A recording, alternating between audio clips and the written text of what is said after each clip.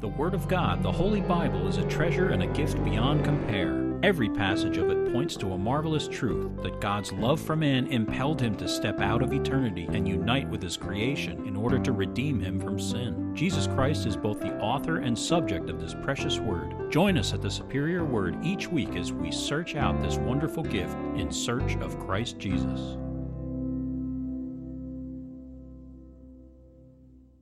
Psalm 9. To the chief musician, to the tune of Death of the Sun. A psalm of David. I will praise you, O Lord, with my whole heart. I will tell of all your marvelous works. I will be glad and rejoice in you. I will sing praise to your name, O Most High. When my enemies turn back, they shall fall and perish at your presence.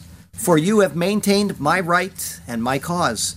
You sat on the throne judging in righteousness. You have rebuked the nations. You have destroyed the wicked. You have blotted out their name forever and ever. O enemy, destructions are finished forever, and you have destroyed cities. Even their memory is perished.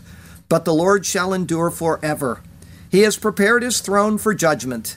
He shall judge the world in righteousness. He shall administer judgment for the peoples in uprightness. The Lord also will be a refuge for the oppressed, a refuge in time of trouble. And those who know your name will put their trust in you. For you, Lord, have not forsaken those who seek you. Sing praises to the Lord who dwells in Zion. Declare his deeds among the people. When he avenges blood, he remembers them. He does not forget the cry of the humble. Have mercy on me, O Lord. Consider my trouble from those who hate me. You who lift me up from the gates of death, that I may tell of all your praise. In the gates of the daughter of Zion, I will rejoice in your salvation. The nations have sunk down in the pit which they made.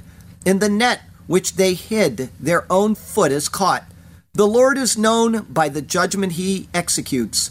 The wicked is snared in the work of his own hands. Meditation, Selah. The wicked shall be turned into hell, and all the nations that forget God. For the needy shall not always be forgotten. The expectation of the poor shall not perish forever. Arise, O Lord, do not let man prevail. Let the nations be judged in your sight. Put them in fear, O Lord, that the nations may know themselves to be but men. Okay, we are in Joshua 4. Like the last 2 weeks, we're going to have information galore today, and then next week we'll get the understanding of what is going on. Just like in chapter 3, we had a sermon, and then the resolution to what's going on there. So you'll get a lot of information today, and then think on what you hear, and maybe you'll get some of the typology and understanding of what's going on. But Joshua 4, verses 1 through 14, this is entitled 12 Stones, Part 1.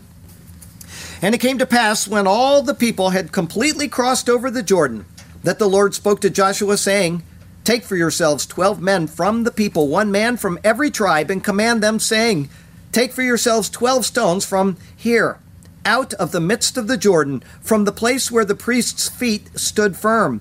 You shall carry them over with you and leave them in the lodging place where you lodge tonight. Then Joshua called the 12 men whom he had appointed from the children of Israel, 1 man from every tribe. And Joshua said to them, Cross over before the ark of the Lord your God into the midst of the Jordan. And each one of you take up a stone on his shoulder, according to the number of the tribes of the children of Israel, that this may be a sign among you when your children ask in time to come, saying, What do these stones mean to you? Then you shall answer them that the waters of the Jordan were cut off before the ark of the covenant of the Lord. When it crossed over the Jordan, the waters of the Jordan were cut off, and these stones shall be for a memorial to the children of Israel forever.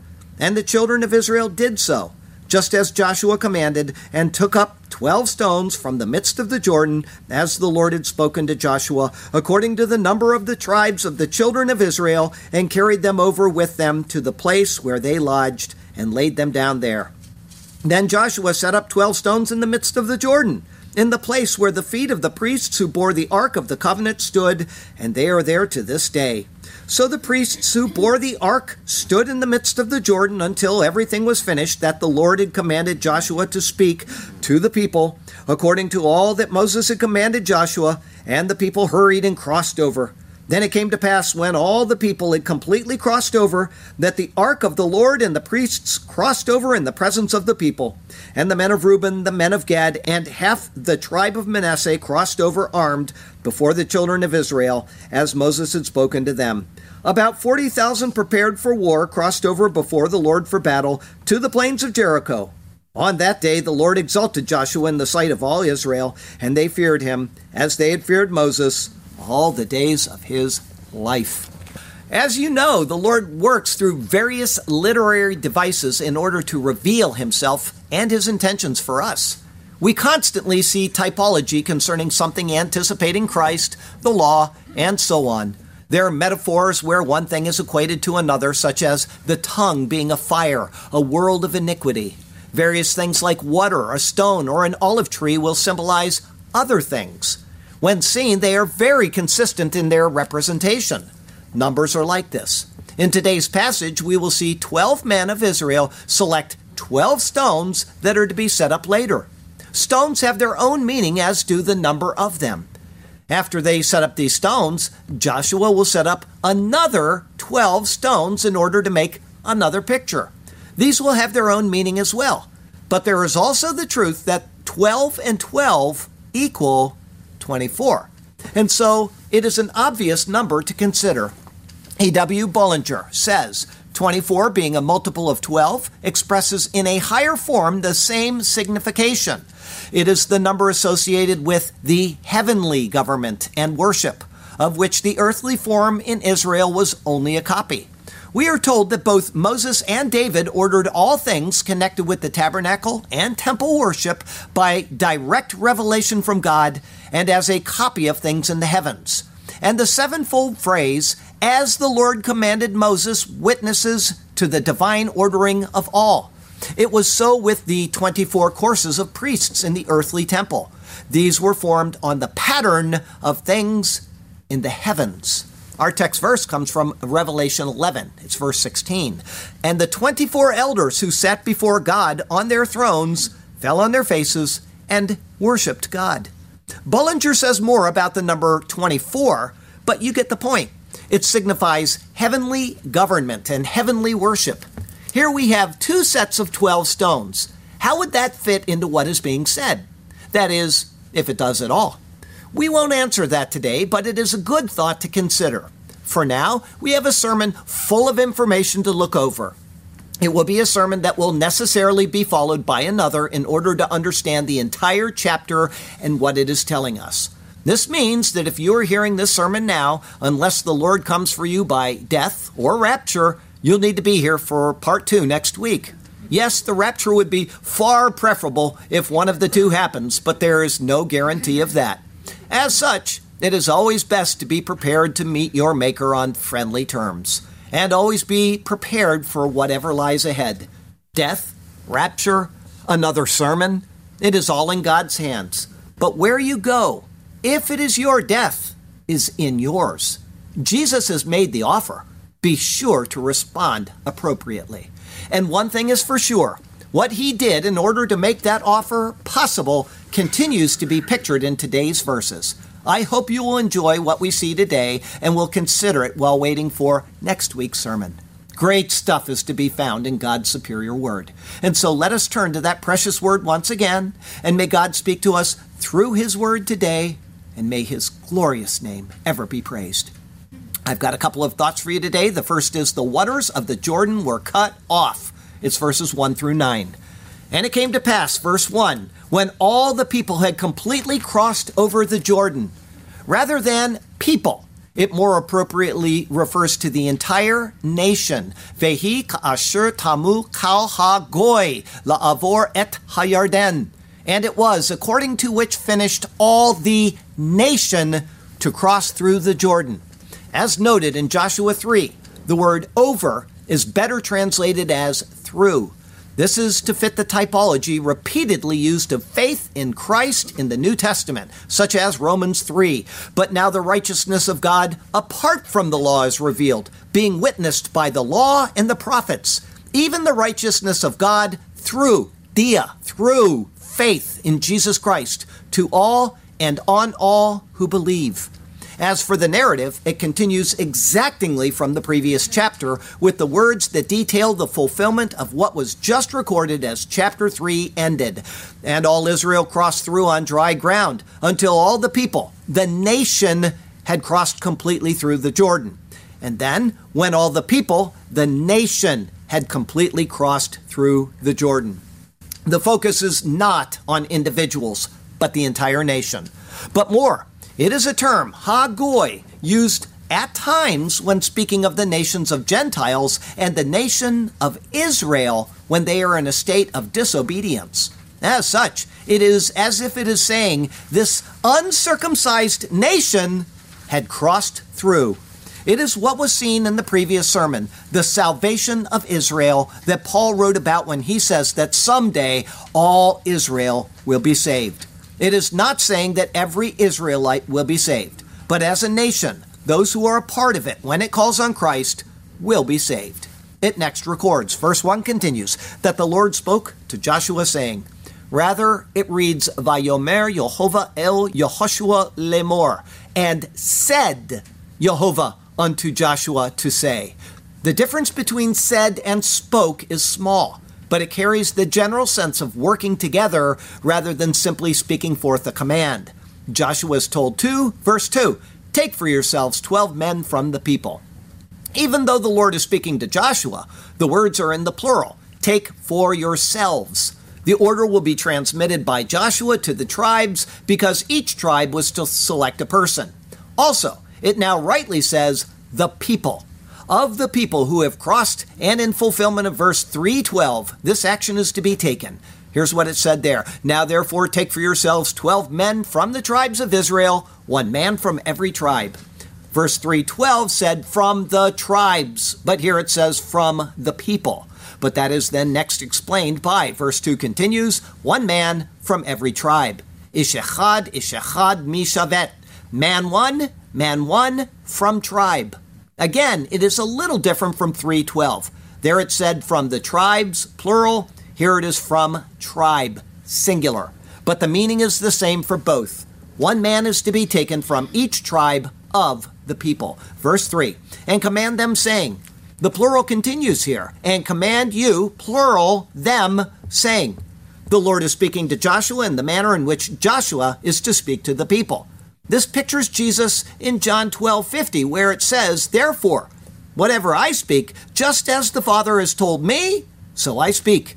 And he is to say, verse 3 continues, take for yourselves 12 stones from here out of the midst of the Jordan. Seu lachem mizeh mitoch hayarden. Lift to you from this, from midst the Jordan. This takes us back to verse 3:17. What does the term midst of the Jordan mean? Is it referring to between the cut-off waters? Half was cut off upriver and half continued downriver? Or is it from the middle of what is a normal flowing river? At this point, it would appear to be the same thing, but the next words must be considered. Verse 3 continues, from the place where the priest's feet stood firm. Mi matzav ragle hakohanim hakin. From post feet the priests established. There is a new word here, matzav. It is a standing place or a fixed spot, figuratively a garrison, and that is how it is most often used.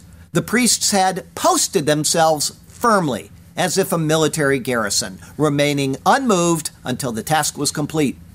As such, the waters had separated and the bed of the river was dry. Hence, referring to the post where the priest's feet are would be the area of the actual separation of the waters. All of the people maintained a 2,000 cubit separation from where the priests were. But these men went to that exact location and obtained their stones from there. Once obtained, verse 3 continues, you shall carry them over with you and leave them in the lodging place where you lodge tonight. And having carried them through with you, and having rested them in the lodging place which you remain in the night. The word yanach signifies to place, set, lay down, and so on. It is derived from the same as nuach, to rest. In this case, using rested gives a better typological hint as to what is happening. It is the responsibility of the chosen men to each select one stone from where the priests posted themselves, to carry it with them from that spot to the place where the people would encamp and rest it there. That will be identified in verse 19 as Gilgal. Verse 4, then Joshua called the 12 men whom he had appointed from the children of Israel, one man from every tribe. This is now the fulfillment of the Lord's words from the previous verses. It is also a repetition of what was said in verse 3:12. There it said again, now therefore take for yourselves 12 men from the tribes of Israel, one man from every tribe. There is no contradiction here. The Lord's words would have come first, and Joshua's words of chapter 3 follow after, even though they are recorded first in the narrative. With this in mind, and in fulfillment of the word, Joshua calls unto these 12 men whom he had prepared, one from each of the tribes. Verse 5, and Joshua said to them, cross over before the ark of the Lord your God into the midst of the Jordan. Ivru lifnei Aaron Yehovah Elohechem el tok hayarden. Cross through to face, meaning in the presence of, ark Yehovah your God into midst the Jordan. This is the direction that Joshua was told by the Lord to convey to these men. Verse 5 continues, and each one of you take up a stone on his shoulder. Vecharimu lachem ish even achat al shikmo. And raise up to you man stone one upon his shoulder. It is a different word than in verse 4:3. There it was nasa, to lift or to carry. This is rum, to raise up or to exalt. The stone is not only to be carried, but to be raised up and placed upon the shoulder. The shoulder signifies the place of bearing a burden, as in a yoke. As such, it emblematically signifies authority and or responsibility. For example, it says of the Messiah in Isaiah 9 that the government will be upon his shoulder. The burden of the government, and thus the responsibility for it, will be his. The stone signifies establishment, as in setting up a pillar. It signifies permanence. That which is established is set to stand firm. It signifies resiliency and strength, as in that which is fixed and unyielding. These 12 stones were selected, verse 5 continues, according to the number of the tribes of the children of Israel. Although the meaning is understood, rather than according to, K, it simply says to, le mispar shivte bnei Yisrael, to number tribes Israel. There are 12 tribes, and there are 12 corresponding stones. These are selected in order, verse 6, that this may be a sign among you when your children ask in time to come. There is an emphasis in the words. It is not just that the children might ask, but they will certainly ask. Lema'an tiyeh zot ot bekirbechem ki yeshalun. The N on the end of that word is a stress. Benechem machar. To end purpose shall be this sign in your midst for certainly asking your children tomorrow. The word tomorrow signifies in the time to come. A sign is not a thing in and of itself. Rather, it is something that points to something else. As such, when the children see it, the question is to then receive a response as to why they were set up in the first place. Bearing the emphasis in the words, anytime after the day the stones are set up, it is certain that those who see them will ask. Verse 6 continues, saying, what do these stones mean to you? Lemor ma ha'avanim ha'ele lachem. To say, what? The stones, these, to you. Plural, it's to many people. It is a general question to any and to all who are aware of their purpose. The question is on the same lines as that which accompanied the Passover, where the children were bound to ask, what do you mean by this service?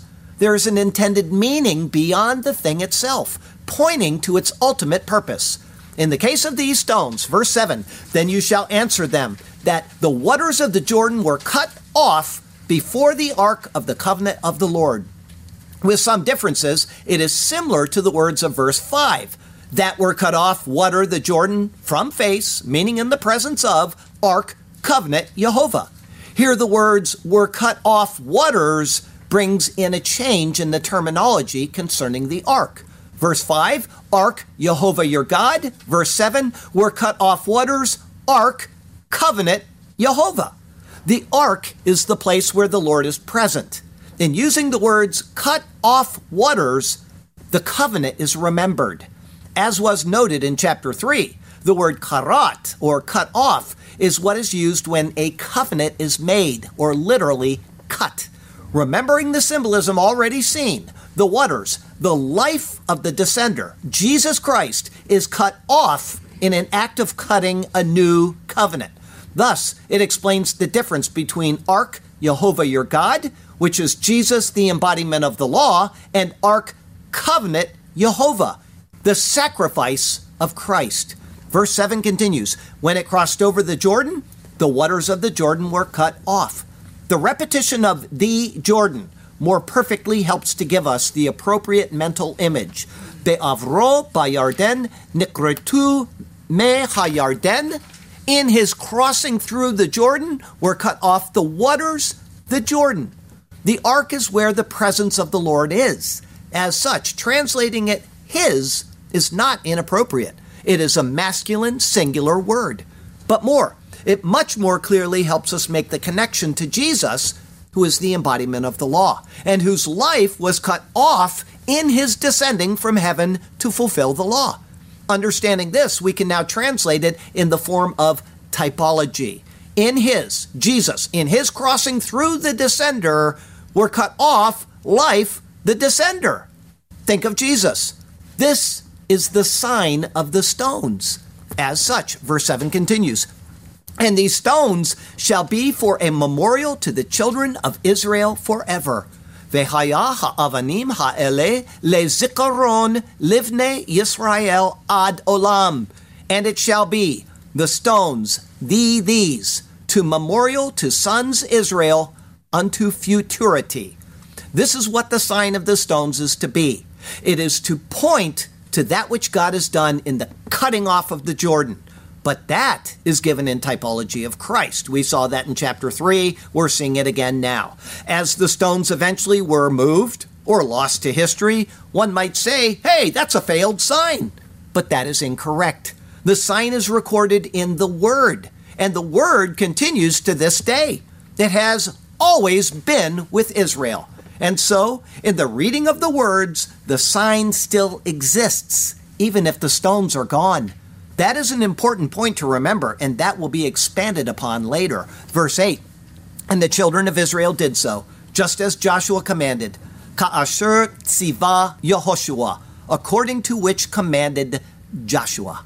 Here it shows compliance to the words of Joshua, the leader, remembering that he anticipates Jesus the man, who is the Messiah and Israel's true leader. The wording will more clearly reveal what is intended.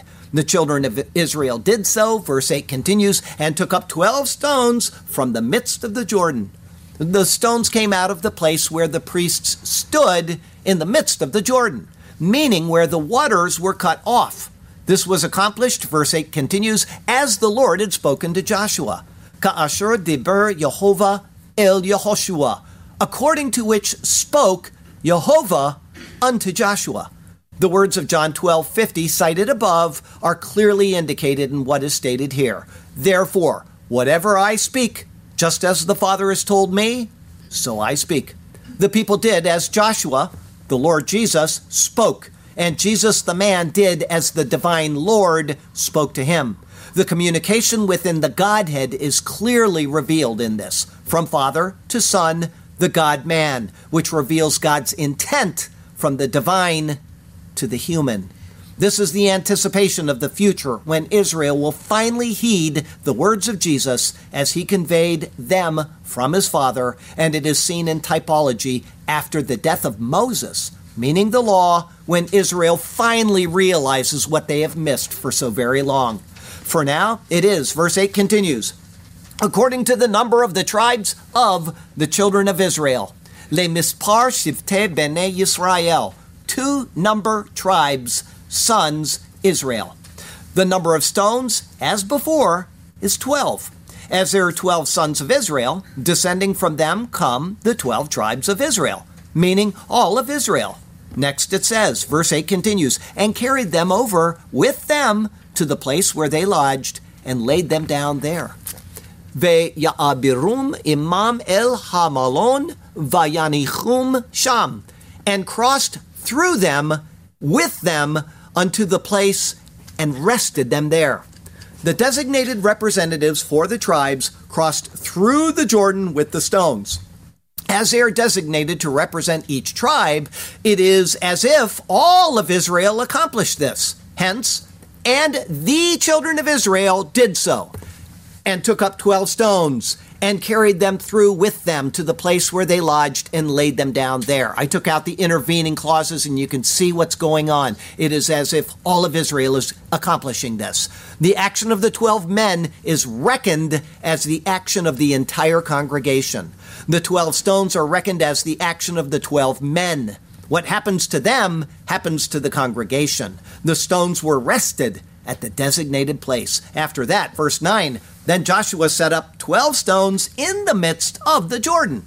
Ushetem esrei abanim hekim Yehoshua betok hayarden, and 210 stones raised up Joshua in midst the Jordan.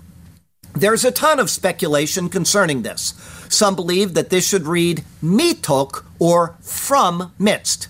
This is how the Aramaic Bible reads it. Because of this, and because of the seemingly pointless nature of setting up stones that will be covered with water, some translations run with this, such as the NIV. Here's what they say. Joshua set up the 12 stones that had been in the middle of the Jordan at the spot where the priests who carried the Ark of the Covenant had stood, and they are there to this day. This then would make it in agreement with the pile to be erected in verse 20, which says, and those 12 stones which they took out of the Jordan, Joshua raised up in Gilgal. However, this is not what the Hebrew says. It says in, be, the midst, not from, am, the midst. All Hebrew texts say this, all of them. The Greek and the Latin, both translated out of the Hebrew, also say this. But more, both of these, the Greek and the Latin, qualify the words by using the word other 12 stones, to make sure that there is no error in this. Alos dodeca litos. Alos means other. And then the Latin says alios quoque duodecim lapidis, to ensure that it is understood that these were not the same stones. These other 12 stones were hekim, or raised up. Verse 9 continues, in the place where the feet of the priests who bore the Ark of the Covenant stood. Tachat matzav ragle hakohanim noseh aron haberit. Under post, feet, the priests bearing Ark the Covenant. By saying under, it signifies in place of. In other words, it wasn't just in the general area, but in the exact spot where the Ark of the Covenant had been borne by the priests. Therefore, it is a memorial in itself to the covenant that is derived from what occurred. And the covenant is set forth as 12 other stones. 12 means the perfection of government or of governmental perfection. With these noted, it says, verse 9 continues, and they are there to this day. Vayiyu sham ad hayom hazeh, and they are there to the day, this. Where the priests stood is of less importance than the fact that they stood in the overflowing waters. In other words, if they stepped into the waters on the bank and the descending waters ceased, and they continued to stay right there on the bank of the Jordan, it is no different at all than if they proceeded into the middle of the empty basin and stood there. The point is that the waters were descending. They were cut off, and the priests with the ark stood where the waters had been. The rocks may have simply sat on the banks of the river in full sight. When the Jordan overflowed, the rocks would be bathed in water. Or it could be that the priests moved into the middle of the Jordan and the rocks were covered over, which seems unlikely based on the fact that the people could still see them, as it says, to this day. Or it could be that the rocks set up in the middle of the Jordan could have been whopping in size, even big enough to not get washed down the river and large enough to rise above the flowing waters. Or the priests could have walked into the Jordan and ascended a large boulder so that everyone could see them, When Joshua set up the rocks, it was exactly on that boulder where they stood, and when the Jordan flooded again, the rocks were there in full sight. It isn't worth fighting over what cannot be known. However, I would go with them being set up on the riverbank right where the priests first stood. They stepped into the overflowing waters, and the water ceased, and that is where they stayed all along. What matters is that Joshua raised them up. Joshua, nobody else. Both here and in verse 19 to come, that they represented the waters that were cut off and that they stood as a witness to what occurred. As noted, even if the stones are no longer there, the sign is recorded in the Word, and the Word continues to this day. How do I know? Because I've got it in my hand right now. Okay? Therefore, the sign still exists. What are these stones for? Why are they there? Are they just something someone raised up for fun? What are they there for? Should I care? Who can I ask about what has been done? Surely these rocks were raised up with purpose and intent. They are a witness to what the Lord has done. They were taken from the descender when the waters were spent, like when the life ceased in God's own Son. They have been raised up for all people to see, and those who understand will glory at what God has done. When the waters of the descender were cut off completely, when the life left the man from heaven, God's own Son. Our second thought today, the Lord exalted Joshua. It's verses 10 through 14. This section begins with a marvelous set of words. Verse 10, so the priests who bore the ark stood in the midst of the Jordan. Ve'hakohanim noseh ha'aron omdim betok hayarden. And the priests bearing the ark, standers in midst the Jordan.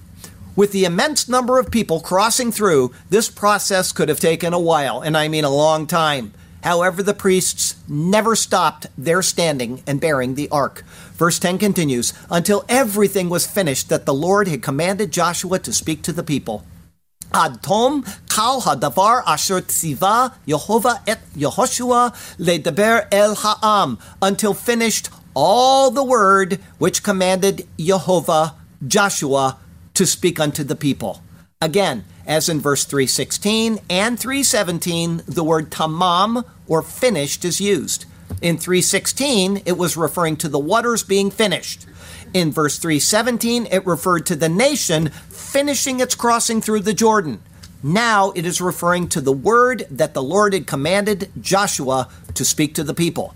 But that is next stated as, verse 10 continues, according to all that Moses had commanded Joshua. Kekol asher tziva Moshe et Yehoshua, according to all which commanded Moses, Joshua. Suddenly, and with seemingly no obvious reason at all, Moses is reintroduced into the narrative. It is the Lord who has been commanding Joshua, and Joshua has either done what the Lord said directly, or he passed on the command to the people. There's nothing recorded concerning instructions from Moses in regard to this operation that has taken place. And yet the people's entrance is based upon all the word that the Lord commanded to Joshua. And that is based on all that Moses had commanded Joshua. It is as if the words of Moses, the law, continue on until Israel has fully passed through the Jordan. Are you getting this? I see a smile on your face. He's got it. Verse 10 continues, and the people hurried and crossed over. Ve'maharu ha'am va'ya'aboru, and hastened the people and crossed through. There's a sense of urgency, but it would not be one of either weak faith or fear. The people understood that the waters above are being held back, and that the priests bearing the ark would not move until all was complete. With what was surely a sense of appreciation for the priests' efforts and the anticipation of entering into the promise, the people rushed across in joy and in confidence.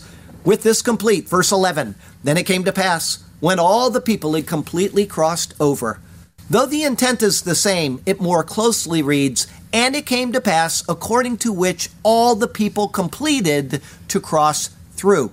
The precision of the wording tells us that every person had crossed through, and only then it was, verse 11 continues, that the ark of the Lord and the priests crossed over in the presence of the people. Here, the most basic term is used, Aron Yehovah, Ark Yehovah. It speaks of the ark, Jesus, the embodiment of the law, and Jehovah. It is clearly a reference to him as the God-man. Further, the priests are mentioned after the ark. The priests signify the priestly role of Christ Jesus. Thus, it is Christ in his duties being named after Christ in his person. Together, they now cross through Lifnei Ha'am, to face, meaning in the presence of, the people. With that noted, necessary words of compliance are stated. Verse 12, and the men of Reuben, the men of Gad, and half the tribe of Manasseh crossed over armed before the children of Israel, as Moses had spoken to them. This is in fulfillment of what was said in Joshua 1, and which had been previously commanded by Moses to these men. From Joshua 1, remember the word which Moses, the servant of the Lord, commanded you, saying, the Lord your God is giving you rest, and is giving you this land. Your wives, your little ones, and your livestock shall remain in the land which Moses gave you on this side of the Jordan, but you shall pass before your brethren armed, all your mighty men of valor, and help them, until the Lord has given your brethren rest, as he gave you, and they also have taken possession of the land which the Lord your God is giving them. Then you shall return to the land of your possession and enjoy it, which Moses, the Lord's servant, gave you on this side of the Jordan toward the sunrise. The words before the children of Israel do not necessarily mean in front of them. Rather, it says to face, meaning in their presence. It is a necessary inclusion to be included at this time. Of them, there were, verse 13, about 40,000 men prepared for war, crossed over before the Lord for battle to the plains of Jericho. The Hebrew is more precise and doesn't say about. It says according to 40,000 drawn off for battle. In other words, at the very recent census, there were more than 70,000 men of age to fight. However, these were drawn off from that total to begin the campaign with the other tribes. After that, others could be rotated in and out while a contingent stayed with the families and the farms east of the Jordan. These men, however, came along Lifnei Yehovah la milchama el arvot Yericho, to face, meaning in the presence of, Yehovah, to the battle unto plains Jericho. Verse 14, on that day the Lord exalted Joshua in the sight of all Israel. This was what was promised in the previous chapter. Joshua 3:7, and the Lord said to Joshua, this day I will begin to exalt you in the sight of all Israel, that they may know that as I was with Moses, so I will be with you. It then takes us back to what was said there concerning Joshua and everything that was to occur and which has now been recorded as having occurred. I'll read you again what I've read you for 2 sermons. The priests bearing the ark are the material cause. Their entry into the Jordan is what makes the thing, like wood in a table, to be. The formal cause, the design, is the parting of the Jordan. The efficient cause, what brings it about, is the Lord's presence working on behalf of Joshua, and the final cause, the purpose, is the exaltation of Joshua in the eyes of the people. And this is exactly what has happened. Verse 14 finishes with, and they feared him, as they had feared Moses all the days of his life. The final clause is speaking of Joshua, not the Lord. To make it clear, it can be rephrased, and they feared him all the days of his life as they had feared Moses. The highlight is upon Joshua, noting that during his entire life, from that point on, Israel feared him because he had been exalted by the Lord in the eyes of all of Israel. With that stated, our verses for today are done. Like chapter 3, the final verses have to be completed before we can then fully understand the typology that is being seen here. Enough of it has been explained for you to possibly, and Sergio probably, have a pretty good idea of what is going on, though. In the end, all of this is given in typology to point us from the type, Joshua, the priests, the ark, and so on, and to lead us to the antitype, Jesus. He is the fulfillment of all of these things. And yet, to this day, Israel has not clued into this. However, the account is given to show us that they will someday get it. They will pass through Christ and into the true promise and rest that is only prefigured in this passage. But it is certain that not just Israel is included in the story. God sent Christ Jesus into the world to redeem man, all men from all nations who will come to him through faith in what Jesus has accomplished. This is as obvious as the nose on one's face when looking at the greater picture. Israel to this day thinks that everything in Scripture is about them, and that God's Messiah will come to them and place them above all people. In some ways, this is true. It is what has been prophesied in Scripture. But the promise of a Messiah goes all the way back to Genesis chapter 3. Israel only came about as God's covenant people in mid-Exodus, even if the line became clearer in many ways at the time of Abraham. In other words, Jesus is the Christ of all nations who descend from Adam. The select line in Scripture is narrowed down for the purpose of bringing him into the world so that he could then accomplish the necessary redemptive requirements for it to be so. Once that is complete, the offer is made to any and to all who will come to him. Ironically, the very people who think that they are his chosen people are currently not God's people because of their failure to recognize this. Both Paul and Peter state that explicitly in their epistles. That will be corrected. But for now, the offer is open to anyone who will receive it. Jew or Gentile, slave or free, male or female, the call is made. Come to Jesus, and so may you do so today. Jesus Christ is the point and the purpose of everything in Scripture. It's not about you. It's not about Israel. It's not about us getting to go to heaven. It is about Jesus.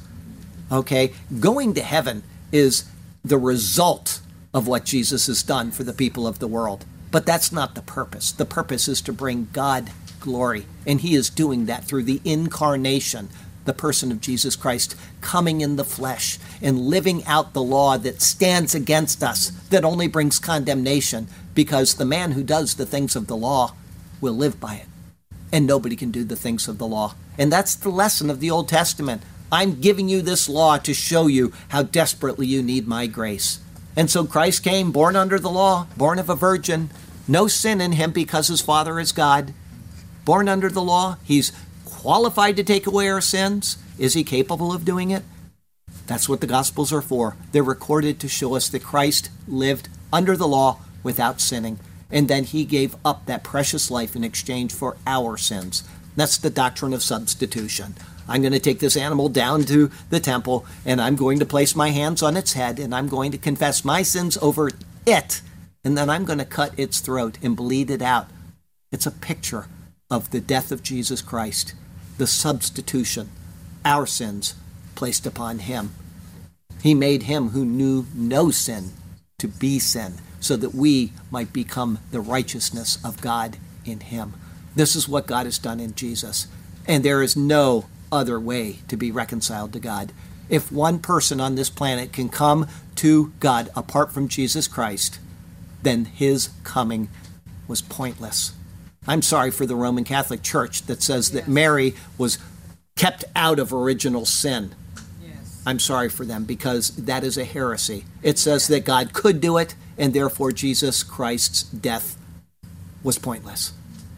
We cannot come to God apart from going through the descender, through Jesus Christ and his shed blood. Please call on him today. The Bible says that Christ died for your sins, implying you're a sinner. Christ was buried, meaning he was really dead with your sin. And Christ rose again, meaning that he is God, because the wages of sin is death, and all have sinned, and all fall short of the glory of God. Therefore, he is God incarnate, and your sin is still in the grave. Thank God for Jesus Christ. Please believe that gospel today and be reconciled to him. I got a closing verse here from Matthew 3. When he had been baptized, Jesus came up immediately from the water. And we talked about this last week. This is the exact spot where Israel crossed over. And behold, the heavens were opened to him, and he saw the Spirit of God descending like a dove and alighting upon him. And suddenly a voice came from heaven saying, "This is my beloved Son, in whom I am well pleased." He's pleased in Jesus Christ, and therefore he is pleased in those who have faith in Jesus Christ. Not what you do, but what he has done. Next week is Joshua 4, it's verses 15 through 24. Those others aren't to be left alone, it is true. It's entitled 12 Stones. Part 2. That'll be our 8th Joshua sermon. Thank you, Jay. And the Lord has you exactly where he wants you. He has a good plan and a purpose for you.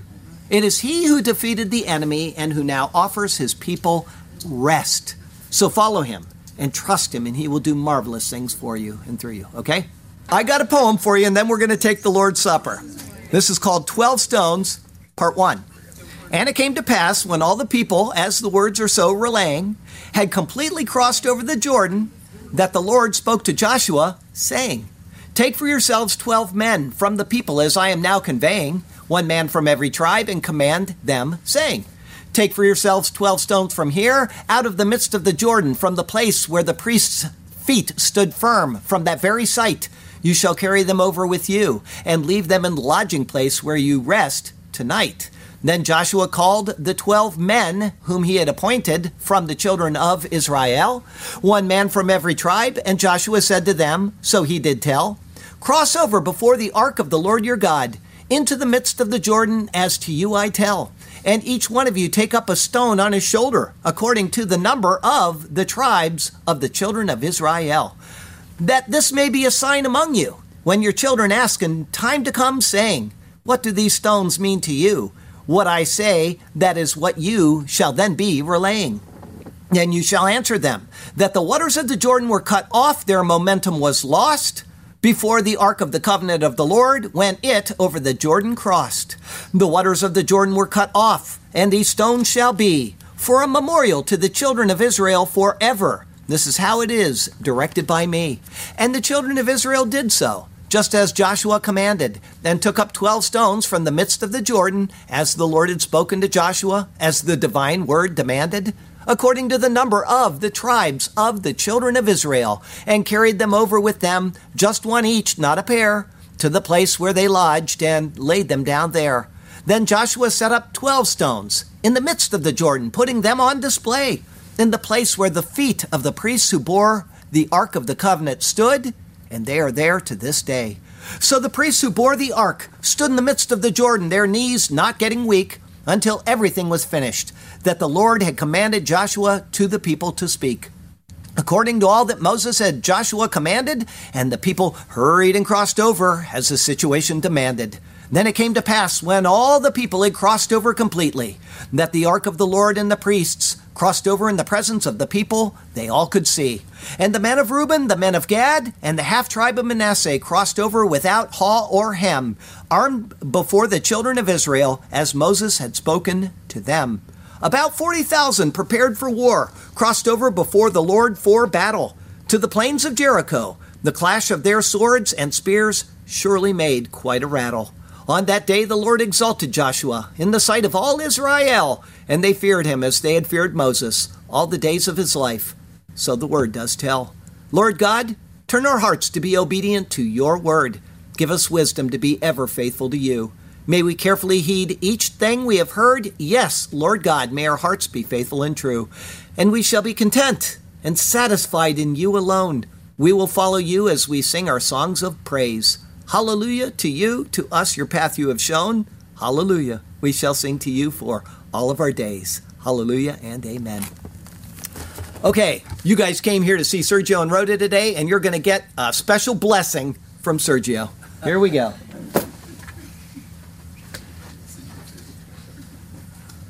Now I'm even more nervous. Oh, God. Heavenly Father, we thank you so much for the chance to come into your presence and to share in your word and to share with other believers when we take the Lord's Supper. What an honor it is to remember the death of Christ until he comes.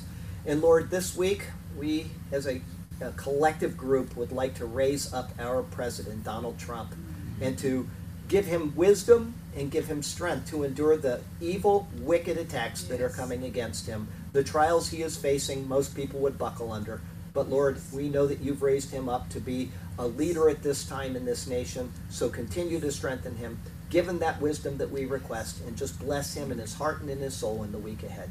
We pray this in Jesus' name. Amen. Amen.